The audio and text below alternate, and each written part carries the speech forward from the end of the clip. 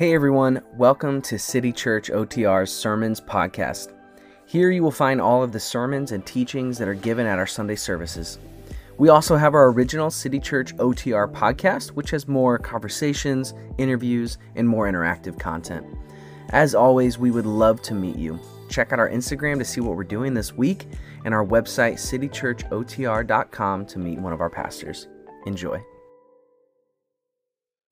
Don't you just want Tyler to follow you around and introduce you as you go places?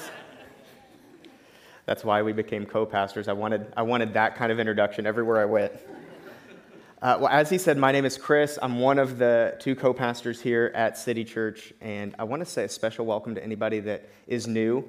If this is your first time, welcome. Tyler did a great job describing what this new community is about, and we're very excited for kind of this preview service session that we're in right now, and we're preparing for a big launch on Easter. So April 4th is our formal launch. It's going to look a little different, but mostly the same. We're going to have, at least on April 4th, a 9 and an 11 a.m. service.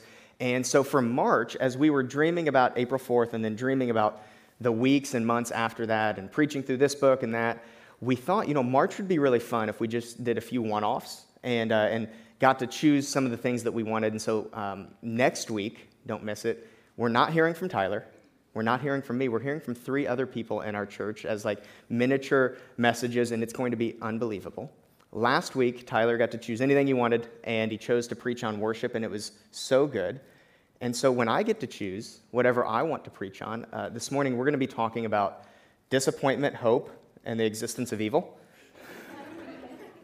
I literally got to choose anything I wanted, and this is what I chose. I don't know what that says about me, but the reason is because I've been in church for a while, and there is a little bit of this idea where, as a Christian, we have to have it all together. And as a follower of Jesus, you can't really be sad because Jesus is alive and he's on the throne.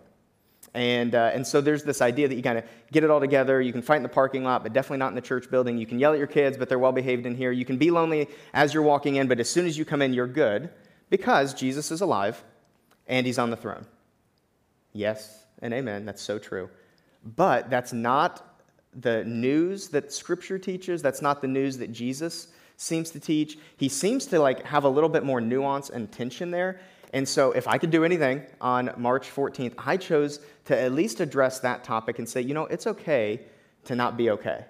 And it's okay to not always be at the height of your game. And so we have a lot of Bible work to do. I hope that's okay. So a lot of Bible work. If you've been around, you've heard me say this before, but relevance is coming, okay? And so if you want a little bit of an outline about where we're going to be in Genesis, then Genesis, Revelation, John, Genesis, 2 Samuel, Isaiah, Malachi, Luke, and Acts. So get ready. Actually, for the millions of you streaming in online, everyone's losing their mind right now. They're so excited for so much of the Bible. You can't see it, but they are. And so relevance is coming. Give me 10 minutes. We're going to go through all of Scripture, and I want to find a little bit of a theme that starts in the beginning, you see it at the end, and then it kind of goes through the middle. And it's going to answer this question: what's the deal with disappointment? How do we have hope even though he's on the throne, but I feel sad? And we're hopefully going to arrive at relevance in terms of how do we hold this in tension as people that follow Jesus. And if you don't follow Jesus, this is a good insight into hey, this isn't just some happy club that we're always super joyful. Sometimes life is not so great for us too. So, Genesis 2:9, we're at almost the very beginning. It says, "The Lord God made all kinds of trees grow out from the ground, trees that were pleasing to the eye and trees that were good for food. In the middle of the garden were the tree of life and the tree of the knowledge of good and evil." Now, if you're familiar with the Bible, or even if you're not, look at the back of your iPhone. They ate the fruit, okay? The knowledge of good and evil, that's what happened. That's how that kind of came about. And sin entered the world. And there's so much there. But for the purpose of this morning, sin entered the world and everything was fractured. And then in Genesis 3:23, because there's consequences to sin, it says the Lord God banished him, that's Adam and Eve, from the Garden of Eden to work the ground from which he had been taken. So they ate from the tree of knowledge of good and evil. Sin entered the world. And actually this, and you should read Genesis 2 and 3, but this is actually God's infinite mercy saying we've got to get them out of the garden because there's actually another tree there. It's the tree of life. And it says, we can't let them eat from the tree of life because then they will live forever, which sounds on the surface like a good idea, except if everything is now perpetually and like unbelievably broken. So he, in his infinite wisdom, says, no, we've got to get them out of the garden because that would not be the state we want them to live in. And that is where we first see the tree of life. Now we see how the beginning starts, and then we go to the very end. I want you to, like, for the two of you that have paper Bibles, take all of Scripture, turn it to the left, go to Revelation 21, one of my top 5 favorite passages, and you start to see a picture of how this whole thing ends. So this is in the future, and it says, he, God, will wipe away every tear from their eyes. There will be no more death or mourning or crying or pain. For the old order of things has passed away. He who is seated on the throne said, behold, I am making all things new.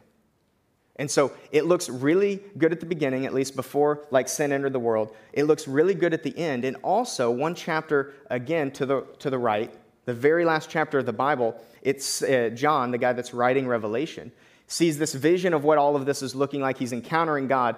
And it says that there's a city and he's seated on a throne and there's a river running. And then in verse 2 it says, and on each side of the river stood the tree of life.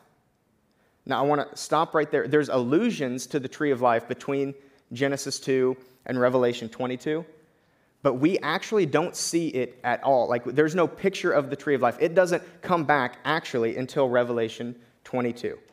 1,188 chapters, and this tree has sort of gone missing.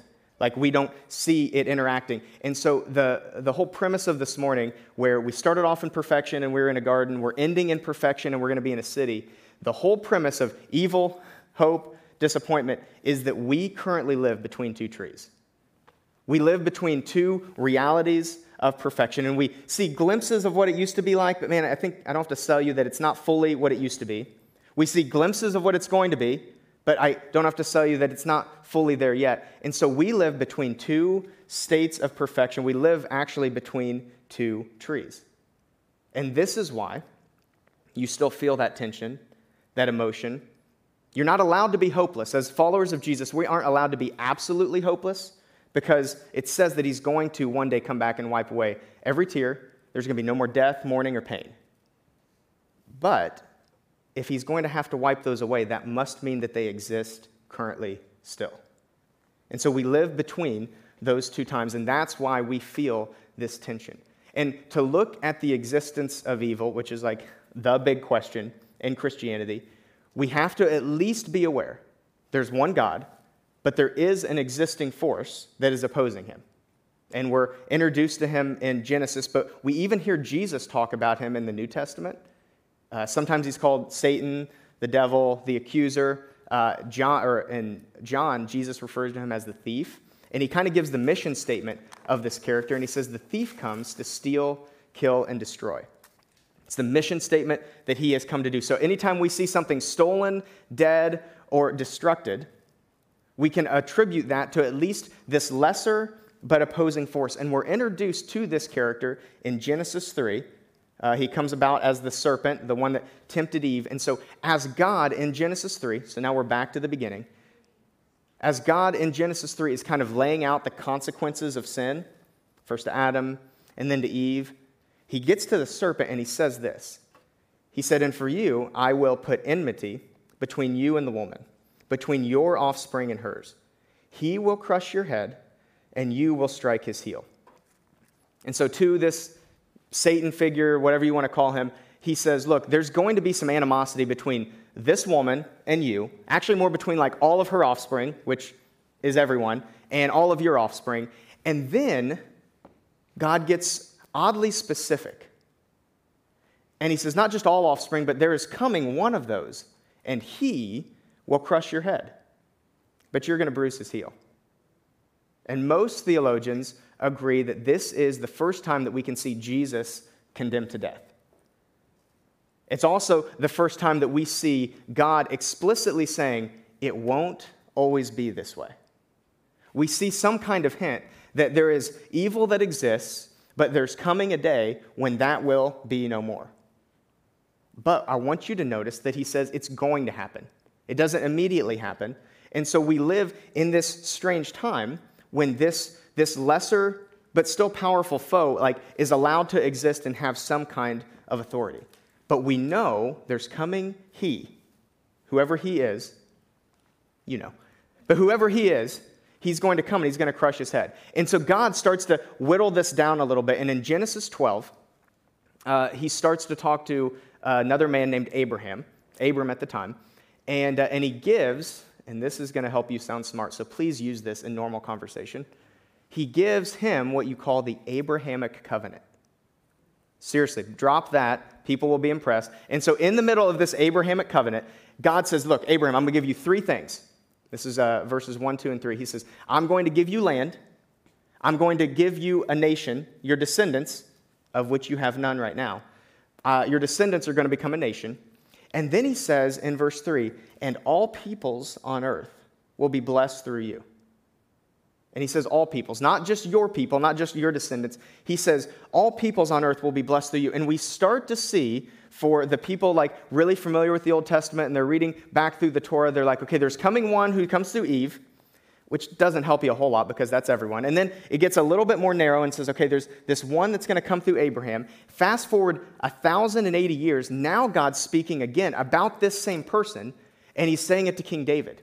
And in 2 Samuel 7, he's talking to David, and he says, look, here's some things that are going to happen in your life. And then he zooms out, and he says this on like a global level. He says, and your house, David, and your kingdom will endure forever. Your throne will be established forever. And this is in the spiritual sense. He's talking, and he says, look, there's always going to be a king. There's going to be a king that comes from your line, and he is going to reign forever. And so as a Jewish person, you're starting to see the picture come together a little bit, where there's one that's coming from Eve, and it's going to come from Abraham. Now it's going to come from David. And they've started to dub this person that's coming Messiah, the anointed one, the one that's supposed to bring the existence of evil to a close.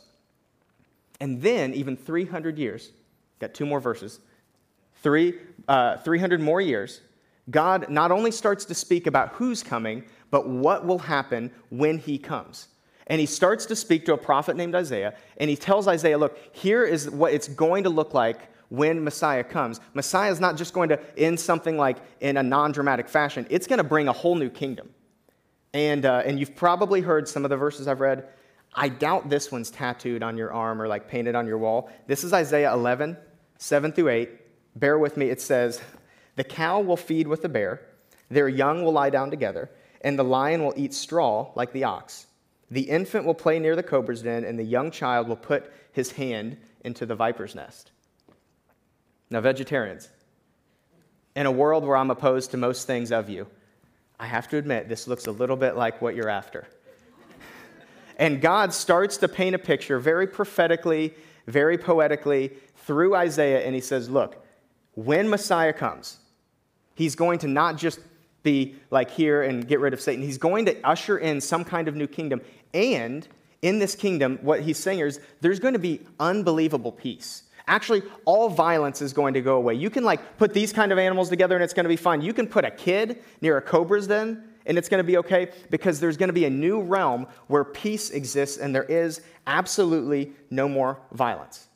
And if you're Jewish and you're reading through this, because remember, this is how the Old Testament was written, to Jews, for Jews, if you're reading through this, you start to get a little bit excited. Because you hear about the one that's coming through Eve, through Abraham, through David, and you hear what kind of kingdom he's going to usher in. And in the very last chapter of the Bible, of the Old Testament, Malachi, he even makes allusions to, hey, guys, this day is coming. And then there's silence for 400 years. And I want you to, just for a second, imagine you're not American. Imagine you don't live in the year 2021. Imagine you're like 50, 60, 70 AD. You're a Jewish person, and you're drenched in like these Old Testament scriptures. You would know them all by heart, and you know what Messiah is going to do and what he's going to bring when he comes. And I want you to imagine you're handed a scroll, and they said, hey, I want you to read this. There's something here. I want you to read this. My dad, who used to have his taxes collected by this guy, he wrote this, and he wrote it about a guy that he quit his job for and started following around. He was some religious leader. And you, drenched in Old Testament prophecy, you start to read it. and it wastes no time. This is the very first verse in the New Testament. And to you, it's just a genealogy. To me, it's just a genealogy. But to the person reading it, to the person awaiting Messiah and awaiting the kingdom, you would have read this. This is the genealogy of Jesus, the Messiah, the son of David, the son of Abraham. This is the one that you've been waiting for. This is the one that's supposed to bring in that new kingdom. And you start to get excited because could it possibly be that actually all of these things that have been prophesied about, even though it's been over the scope of 1,000 years, thousands of years, this could actually start to be. And so you start to dig into the life of Jesus, and maybe you read one of the other accounts in Luke 17, and you start to see a little bit of like, are we sure this is him? So if we're in Luke 17, the Pharisees, the religious leaders at the time, they were aware what people thought about Jesus. They were aware that he might possibly have claimed to be the Messiah, the coming one, but they don't think that's true because there's no way that this could be like a carpenter's son. I don't think so. And so they tried to trick him and they said, hey, Jesus, when the kingdom comes, what's it going to look like? Is it going to look like this? Is it going to look like that? And Jesus, you can read this in Luke 17:21. Jesus says, look, the kingdom of God is not going to look like this or that. The kingdom of God is actually here in your midst. The kingdom of God is here.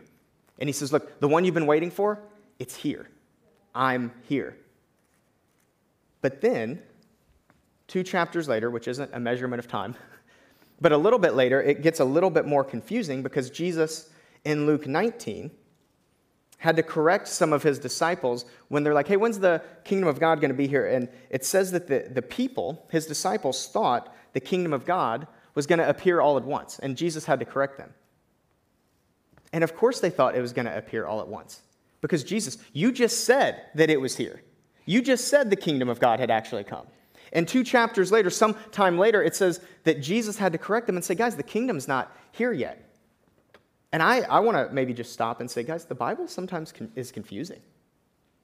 I understand why, sometimes we just give up reading it because this seems like, in a religion that's supposed to have no contradictions, this seems like this possibly could be at end. And I don't know if I want to challenge it that much, so maybe I just won't want to read it. And I actually totally understand that. I do know that at any education level, at any experience with faith or not, you can read this book and you will get something out of it.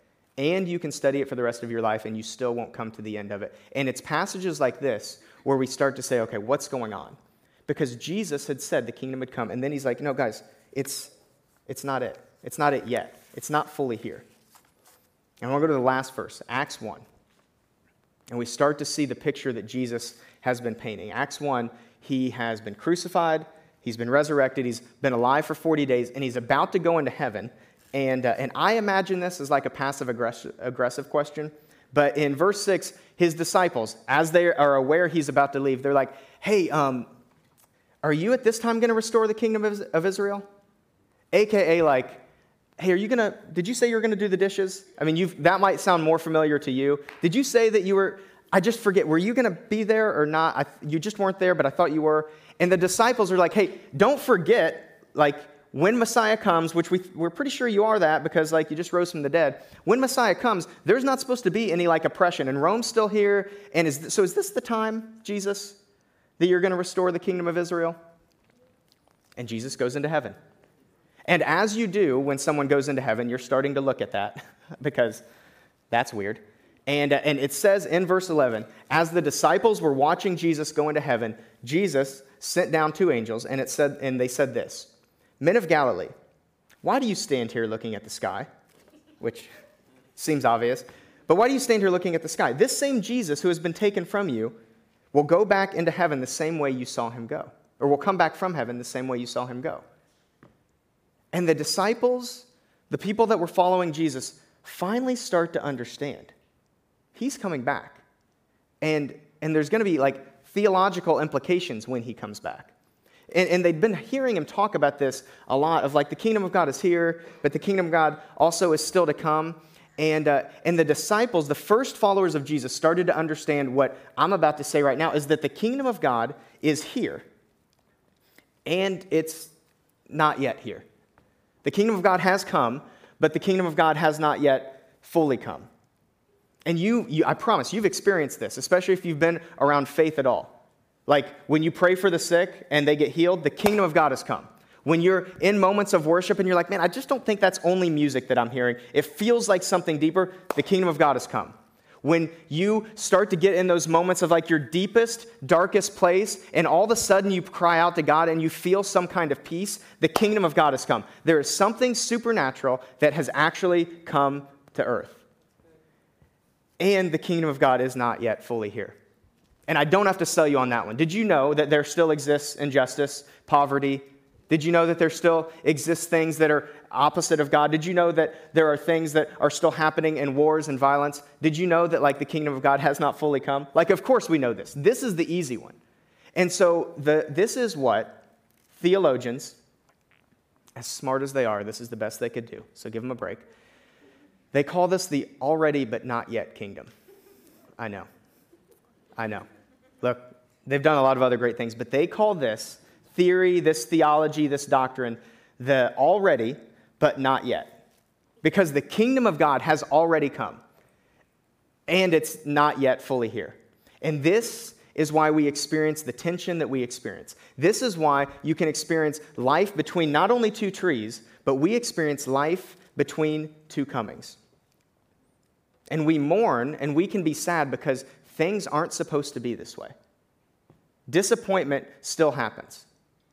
We're allowed to experience those kinds of things because theologically, like at a top level, things are not as they should be.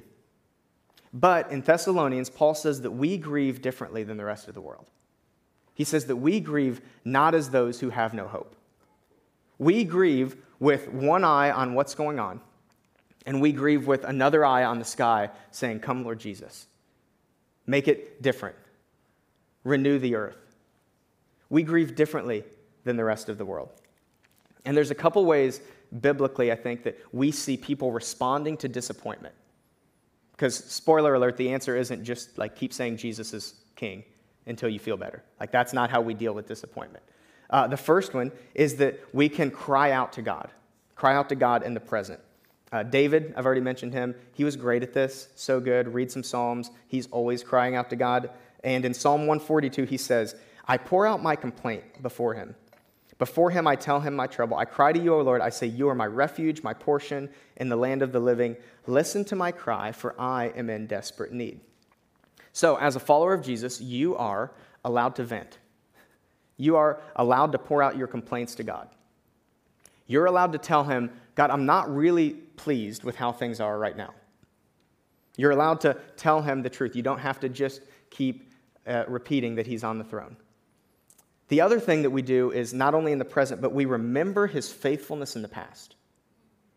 You start to remind yourself of the times God's been faithful. There's this book in the Old Testament kind of tucked in the middle. It's called Lamentations. It's 5 chapters. And the author, most people believe it's Jeremiah, who is a prophet. The author takes David's cue, and he complains for about 2.5 chapters. And he didn't know it was 2.5 chapters. He just knew he was complaining for a long time. And as people were in captivity, he had reasons. And he, for 2.5 chapters, just lets God have it and says, "Look, I don't think it should be this way." And then something very strange happened in the middle of chapter 3.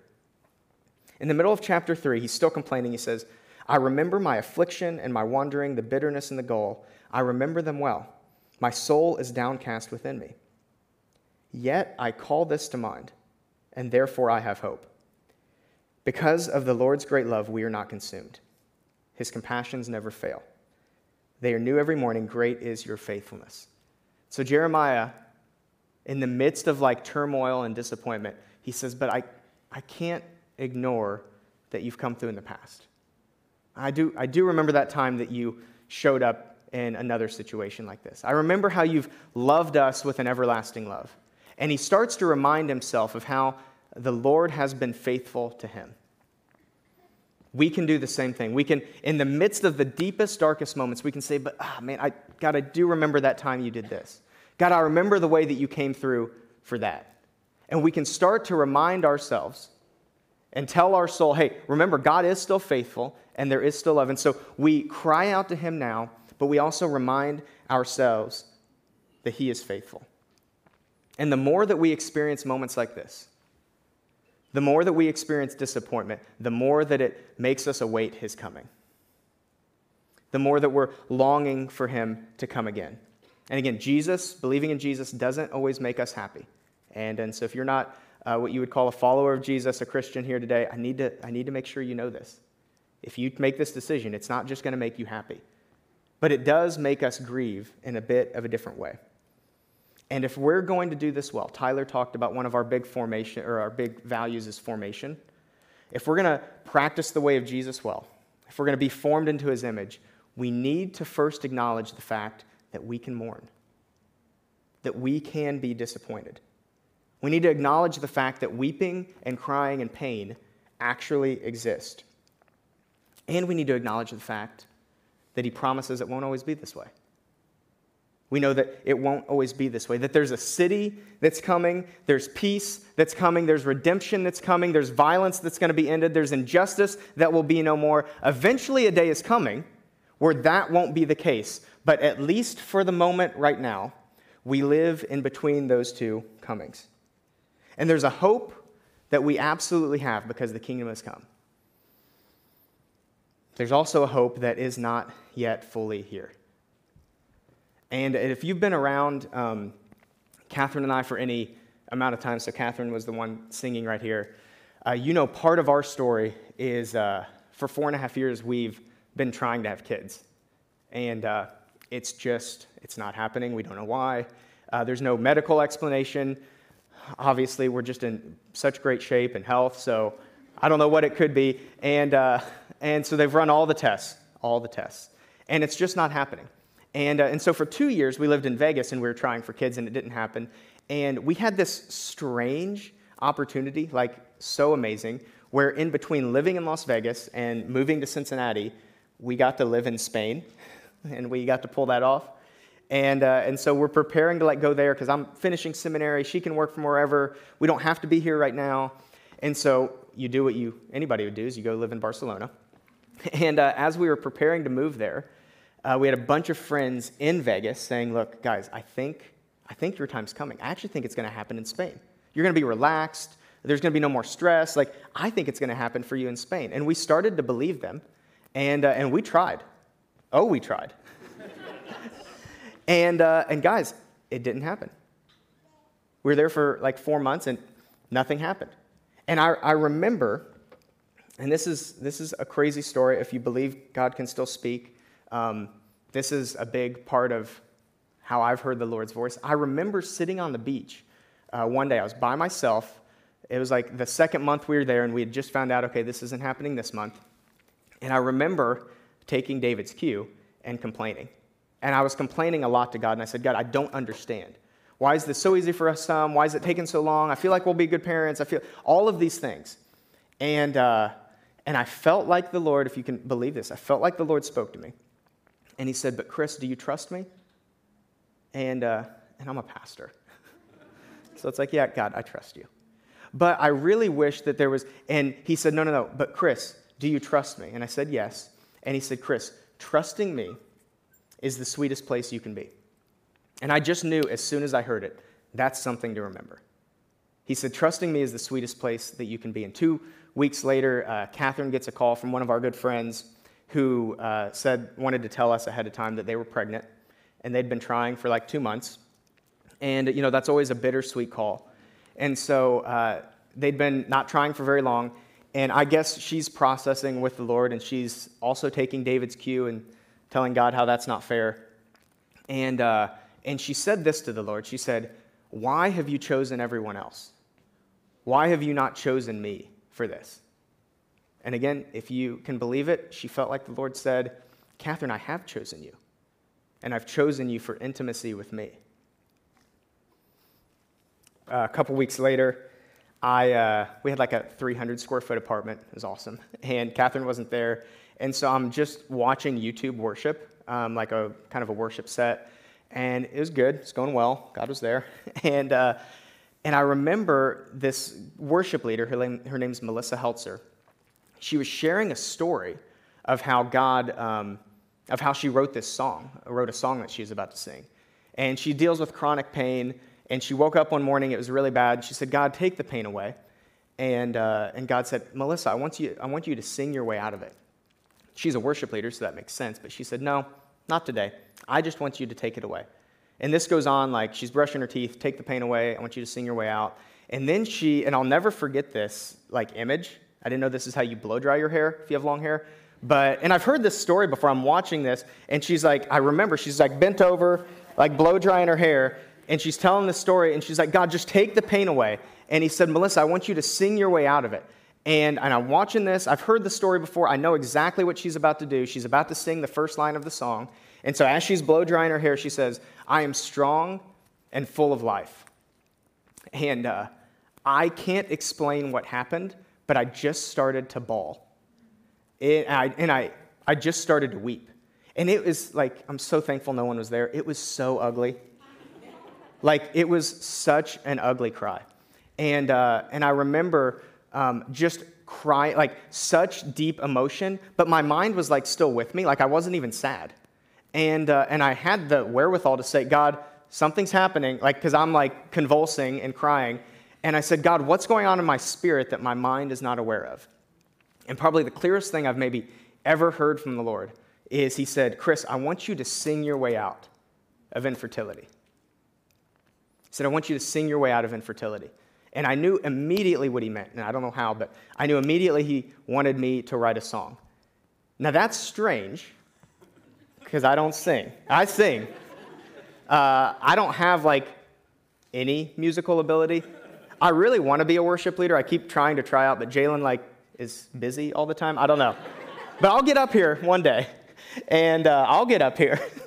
And so it would have made more sense if God said, Chris, I want you to speak your way out of infertility. I want you to write your way out of infertility. But he said, Chris, I want you to sing your way out of infertility.